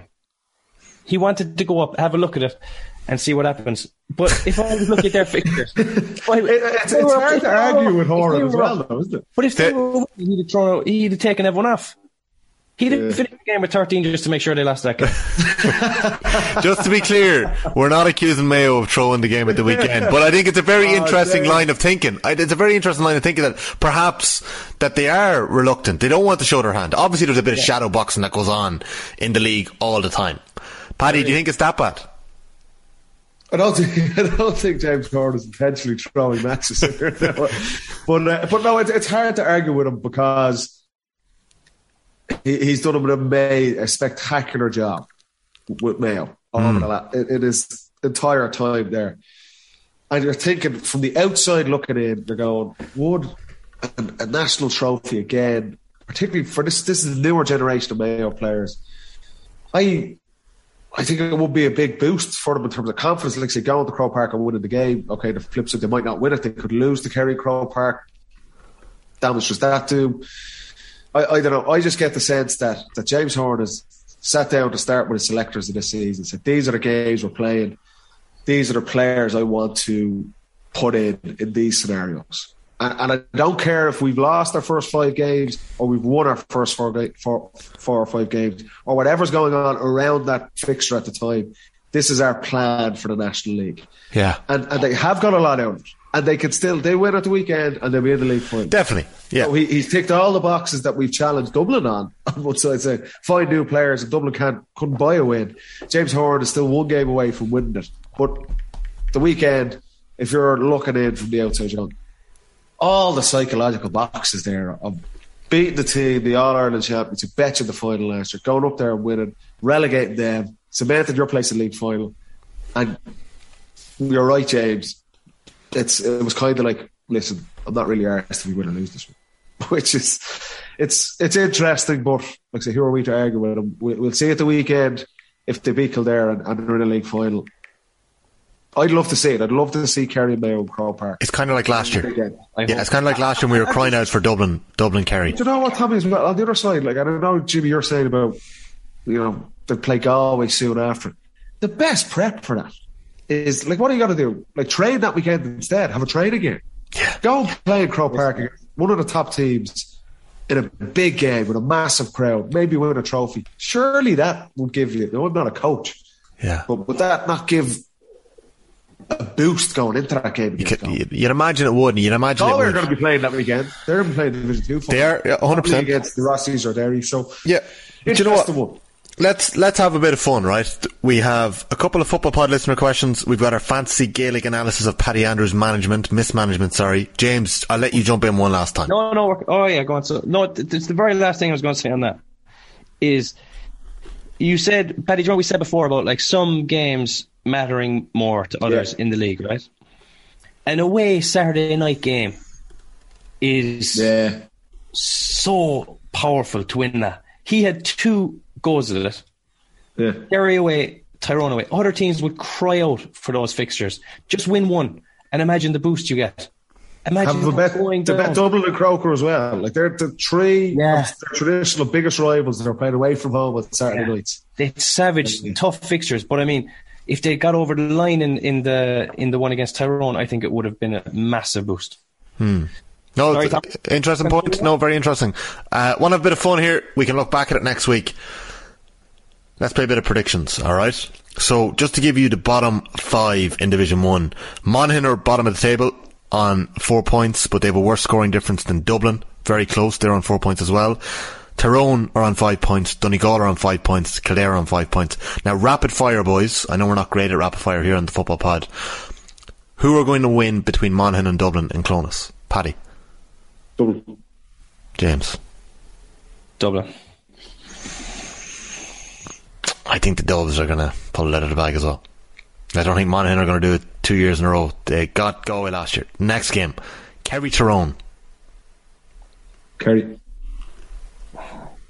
Tyrone. I reckon Kerry will play complete second string. Yeah, I still think they probably would have thought. And Tyrone have to win. I was in the same boat as Paddy. I still think Kerry will beat Tyrone. You're the one that said rapid fire here, Tommy. Now you're dragging yourself. And I'm gonna say Tyrone. Okay, Donegal Armagh. Oh, Armagh. That's it, Donegal. Armagh. Donegal. Armagh as well. Armagh as well. You went Donegal, and then Mayo Kildare. Kildare. Oh, what do you think Kildare? I think Mayo will beat them. I think it'll be a Mayo Kerry League final. I hope it is. If Kildare beat Mayo and Armagh win, it's Armagh Kerry in the final, yeah? Yeah, it's Armagh Kerry in the final. Now I'm just trying to figure out who we think will go down. Anyways, we'll come back to it. So whoever goes down, goes down. We'll come back and look at these predictions. Division 2, Galway playing Roscommon. Galway are already through. Do we think Roscommon are going to make the league final? Yeah. Okay. Yeah, I agree. Galway or Meath Derry then. I actually think Meath are going to beat Derry this weekend. I think Meath are suited. I think Meath are suited to play Derry. I'm telling you, boys, keep an eye on that one. Derry will get a bounce back. Okay. Derry already got to be looking for a bounce back after the last couple of weeks. I agree. I'm expecting Clare to be down. They look very poor. They didn't look themselves at all. They didn't, no. Clare playing down, we're already relegated. I presume we're all going Clare. Yeah. Cork Offaly. James, you're first. Cork, okay. Paddy thinks Cork. Sorry. No, you're okay. I think Offaly. I'm calling Offaly here. I think Offaly. Where's that? Is it in Tullamore? Let me check. That's a straight shootout thing. Whoever wins shootout. It's in Tullamore. Straight shootout. I think Offaly are pulling this one out of the bag. Tomas O'Shea have them riled up this week. That'll be an interesting one, though. Yeah. Look, I gotta go out on a limb. I hope I would like Offaly to win now. I'd love to see Offaly stay up. I don't want to see Cork go down, but I think they could be in trouble in an away game there, yeah. Even though they had a good win against Down, but it looked like a training match. We're hardly going all Offaly, are we? That is a tough one. That is very tough. No, do you know what? Yeah, I got Offaly, I reckon. Oh, I don't feel good for Offaly now, but we've all got Offaly here, okay? Alright, in Division 3, 5 teams can go up, right? So, Antrim or Westmeath, I'm calling Antrim. Will that be enough to get them through, though? No, but... No. It won't, because they need Limerick to not beat Fermanagh. Okay. So, sorry, I'll start with the first game. Louth need to beat Wicklow to guarantee promotion. Wicklow need to win to stay up. So we think Louth are going to win, Wicklow are going down. Some job by Mickey Hart. Okay. Last year, back-to-back promotions, I feel for them. And then if Longford hockey Laois, they can stay up. Nah, I don't think so. I don't think it's going to happen. So I think Laois are going to win that one. Laois can't go up. Fermanagh need to beat Limerick. They need to hammer them, and they need to hope that it's a draw between Antrim and Westmeath for Fermanagh to go up. So Fermanagh have a very difficult job of going up here. But that's the permutation. Did we start this section with quick fire? I'm trying to explain Division 3. It's very difficult. I'm still on New York time here. I'm going to pass out. Antrim, okay. Antrim, Westmeath. Antrim. I think Antrim did. And then I think Limerick are going to beat Fermanagh. So I actually think Limerick and Louth are going to go up. And then Division 4, what way do you see it going? Leitrim, Sligo. It may not matter. If the GAA don't change the fixtures around for Division 4, we should boycott the whole thing. Okay, well, cancel the football. That's a fair point. Do you know what? We're not calling predictions. We'll tweet our predictions if the GAA move. Yeah. We'll tweet our predictions. All right, okay. That's not good. Yeah, just we've a couple of questions, 2 or 3 questions from the football listeners that I want to get to. Just before we do, the Electric Ireland Sigerson Team of the Year was named today. Just to call it out, Conor Carroll from Roscommon in goals, Owen McLaughlin of Mayo corner back, Shay Ryan of Kildare full back, Fionn Mackesy of Kerry and Ardfert and MTU Kerry corner back, Sean Powter from Cork was wing back, Owen Kelly of Galway and Mike Cullen was centre back, Sean Kelly of Mike Cullen and Galway was wing back. Red Oak Murphy, what a footballer. Not playing inter-county football this year, of DCU. Not playing with Sligo and Kerry. He's midfield. But Matthew Tierney, James's bolter pick in the or proper pick in the fancy Gaelic team, midfield. Fionn McDonough, wing forward for Westport and Mayo and NUIG. Emmett McMahon of Clare, centre forward. Gavin Burke of Galway and Cara Finn, wing forward. Tony Brosnan in the corner. David Clifford, full forward, and Carl Heenahan, who shot the lights out for NUIG, of Roscommon, in the other corner. So that's the Sigerson team. James, I'm just going to read out a message we got in during the week on Instagram. I wanted to put it to you. Let me just get it up. Someone looking for who bumped into their car, is it? Sent it to you a little earlier, and you hadn't opened my message. I don't know if you saw it. Actually, before I do that, this is from Fergal Burke. Hi Tommy, well done on a really enjoyable podcast every week. Tell the boys to keep up the good work. I'm hoping this week you might mention the Hooker Cup final. Thankfully we did a little earlier. I could not believe the standard of play for that age group, and some of the scores and forwards in particular were as good as you'd see at elite inter-county level. It was the most enjoyable match I've watched in ages. I feel like we were all in agreement with that. The TG Carr build-up also included a montage of former players who went on to be inter-county stars, including one James O'Donoghue. All the best, and up the lilies. You played Hogan Cup final, did you?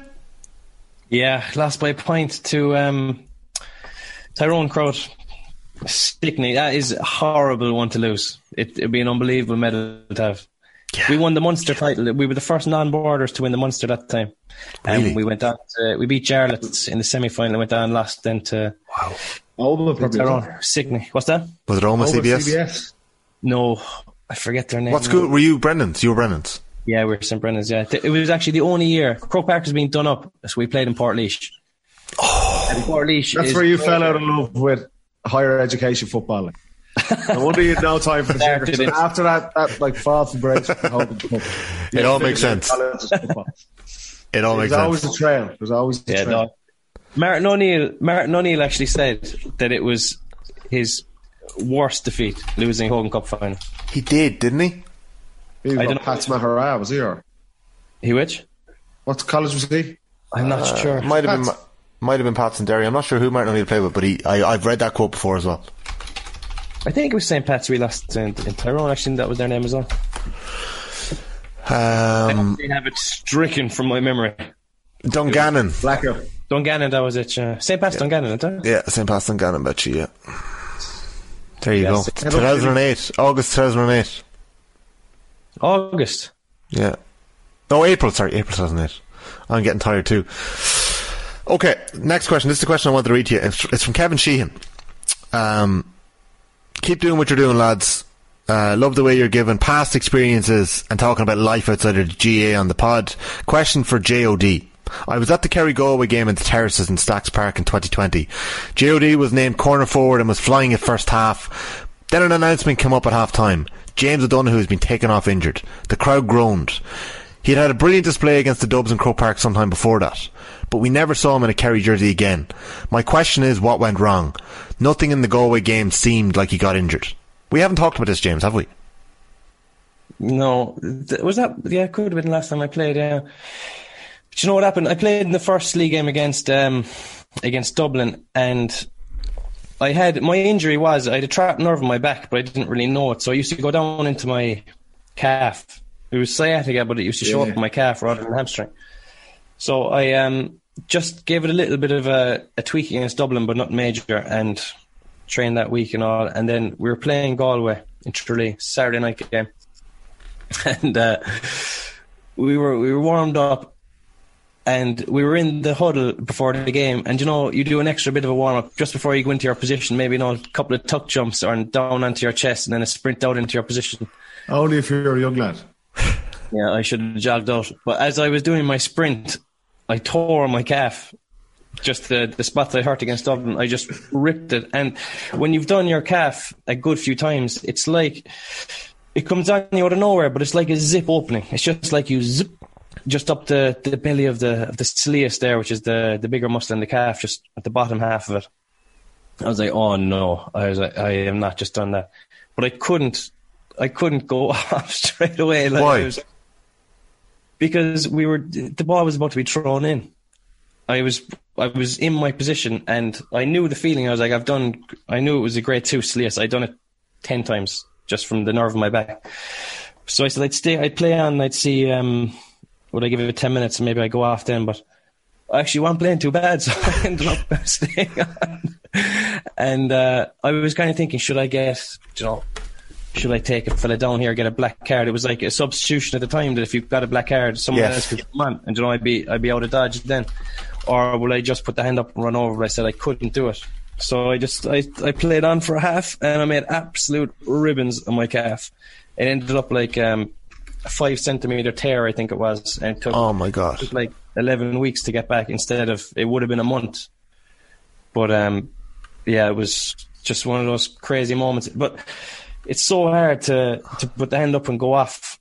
Yeah. No, again, it's like, and even that was the atmosphere in the stadium was like, oh, not this fella again at half time. So if I'd gone over before the ball was even thrown in, what is he doing going over there?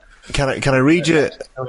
Can I read you a quote from Colin Keys' match report that night in Tralee? So Kerry win at 115 to 211, and here we go. There was electricity everywhere around him. James O'Donoghue picked up from where he left off last week, and he had 2 points on the board before Galway pulled Johnny Dewan ashore. Poor old Johnny Dewan when he hears this story. Jimmy's on one leg. So that's where that's where you were at. 22 minutes in, your marker's whipped off. Now, put my hands up, Johnny Dewan may have had an injury himself before throwing, but you had ripped your calf. With you at this stage? Huh? Do you have a crutch with you at this stage?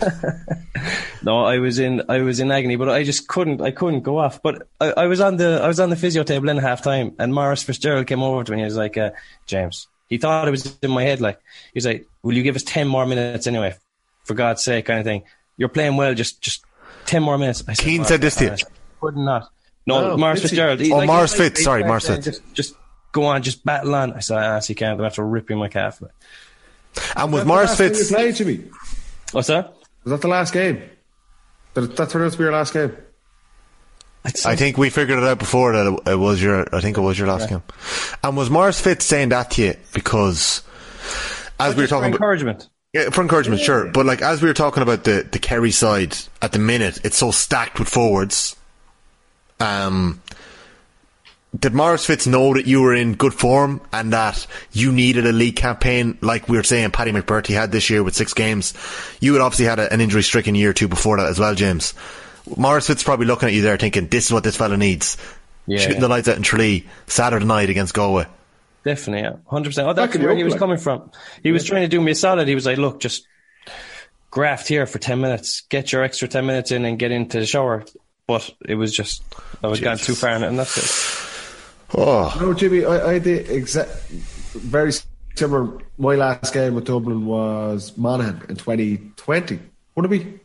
Or 2021? The year of COVID. What year was that? 2020. 2020. Yeah. 2020. So, same thing. It was the second game of the league. Desi taking over, and he's like, it's very similar to Maurice Fitz. He's like, give me, you're going to get a couple of games here. Just show me you can kick a couple of scores again, get back into it. We played you guys in the first game, and I was stonewall useless.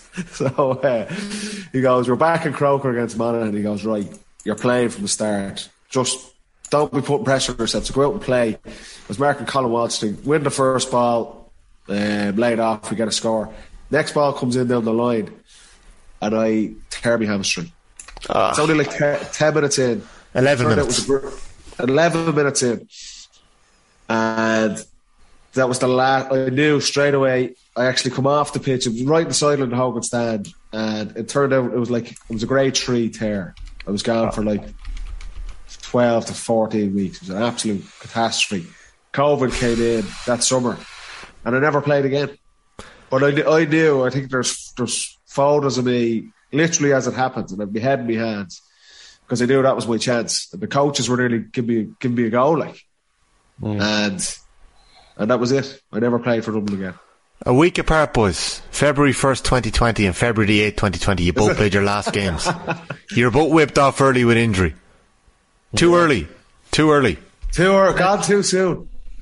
It's interesting you say that you got the chance. I felt a bit like that as well that day, that Peter Keane had been so good to me, and he was trying to get me back in. Yeah. And like, I would have embarrassed the two of us by going over before throwing. Like it's mental what goes through your head at those times. If you could go back and just not make that decision, it's mad. Like. But look, God, sport, isn't it? Have many people, was Kevin, do you know Kevin? Was that an eagle-eyed comment? Had many people brought that game up to you before, the guy who sent in that question? No. Well, people ask me, right, what happened, because obviously... You were flying. Well, no, but like it was going all right at the time, and then it was just all over. But yeah, people ask me, but Monday night, like I thought I wasn't going to struggle to sleep tonight.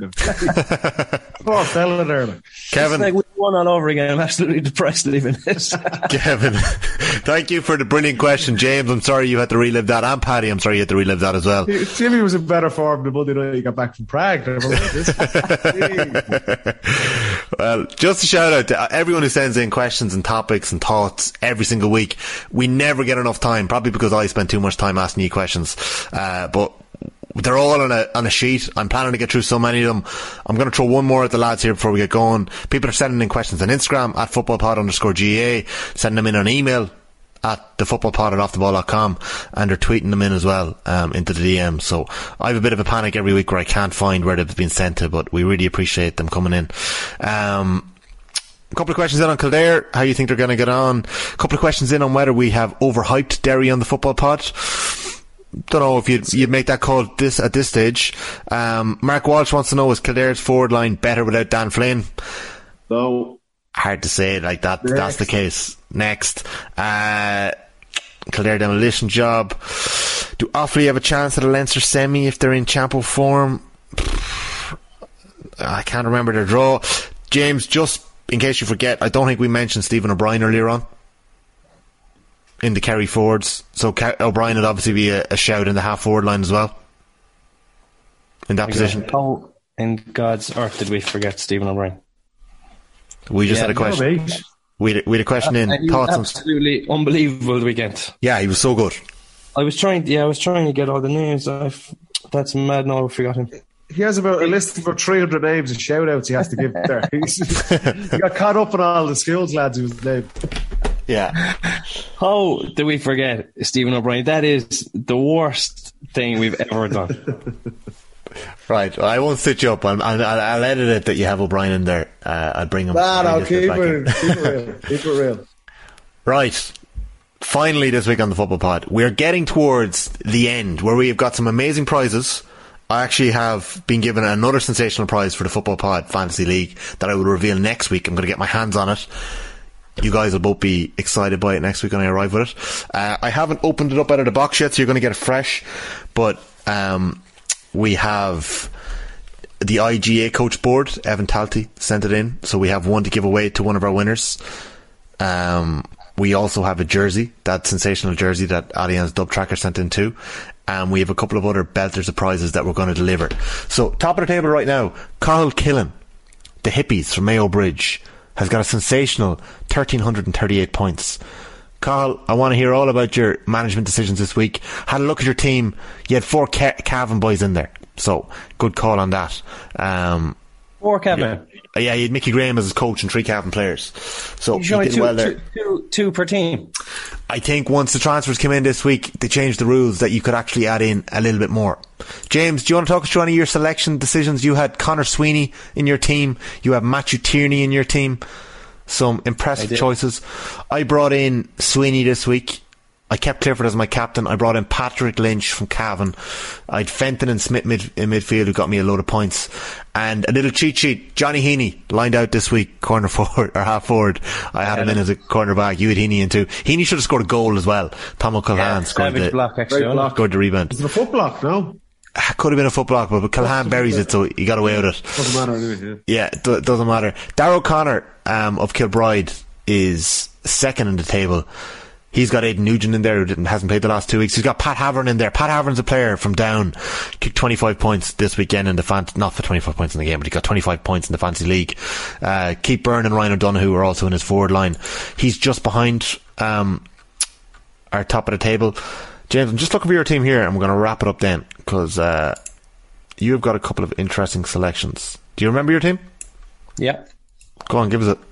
Who have you got? Niall Morgan. Yeah. Heaney. Chrissy McCaig. Lee Keegan. Do you remember your Paddy teams? Durkin. Yeah. Paddy Durkin. Paddy Durkin. Yes. Look at Andrews. Midfield then I had Ruan and Tierney. I had Ryan O'Donoghue. I had Connor Sweeney. I had Costello. I have your team here. O'Donoghue. I had Clifford, and I had You've Tony Brosnan in there. Rasta. And Brian Hurley. Yeah. No, it's impressive. You brought in Robbie McDade as well. You're bloody working on this the whole time. Crafty, isn't he? He's working on this every week. Well, you're doing well. You're 29th in the table with 1,127 points. You're 27 points ahead, or 27 places ahead of me. Trying to find Paddy's position here now. I'm going back. Relegated. I've done 94th. Paddy, let's see if we can get you to 1,000 points before the weekend. You're 94th in the table. Joy Smith of Cootehill Celtic and Michael Healy, who doesn't even have a club, is just behind you. Paddy's team. You've got Gallagher as your manager. You know, great shout. Began in goals. You've Donny Keoghan, Owen Bon Gallagher, Sean Kelly in defence. That's a good full back line. Paddy Durkin, Kieran McGeary and Gavin White, who's been injured for about 4 weeks in the half back line. You've got Fenton. doing nothing for me as well. Fenton and Tierney in midfield, who got you 40 points this week. Michael Murphy got the goal. Rian O'Neill, Shane McGuigan on your half forward line. McGuigan obviously suspended. In fairness, I let you down this week. I should have done your transfers on Wednesday before you flew off. Darren McCurry, David Clifford and Cormac Costello up front. Costello delivered this week for you, 34 points. So Paddy's Wolves, can they get up the table? And can James break into the top? We'll say 15-20. That'd be good going, James. I'm back in 58. We need to organise a call later. I've been making transfers and I've fallen off it. So Cathal Killen, you're in prime position to collect one of the prizes. Darragh O'Connor just behind you, and Kevin Ford also in 1,300 points is there as well. So lads, thank you all very much for listening in to everyone at home. Paddy Andrews, thank you for being here. 2 hours. 2 hours. Fair play to you, boy. I'm a tired little man, I have to say. We make you work for it here on the Football Pod. James Donoghue, savage stuff as always. You're in flying form. Look at that guy. You tried to bring him down there. Hashing up. No, I didn't. Retirement stories. Losing hope in cup finals. Okay, we're going to be back next Tuesday. So you guys just hit subscribe, share the pod. Enjoy this week. Talk to you all soon. See you folks. Night, lads.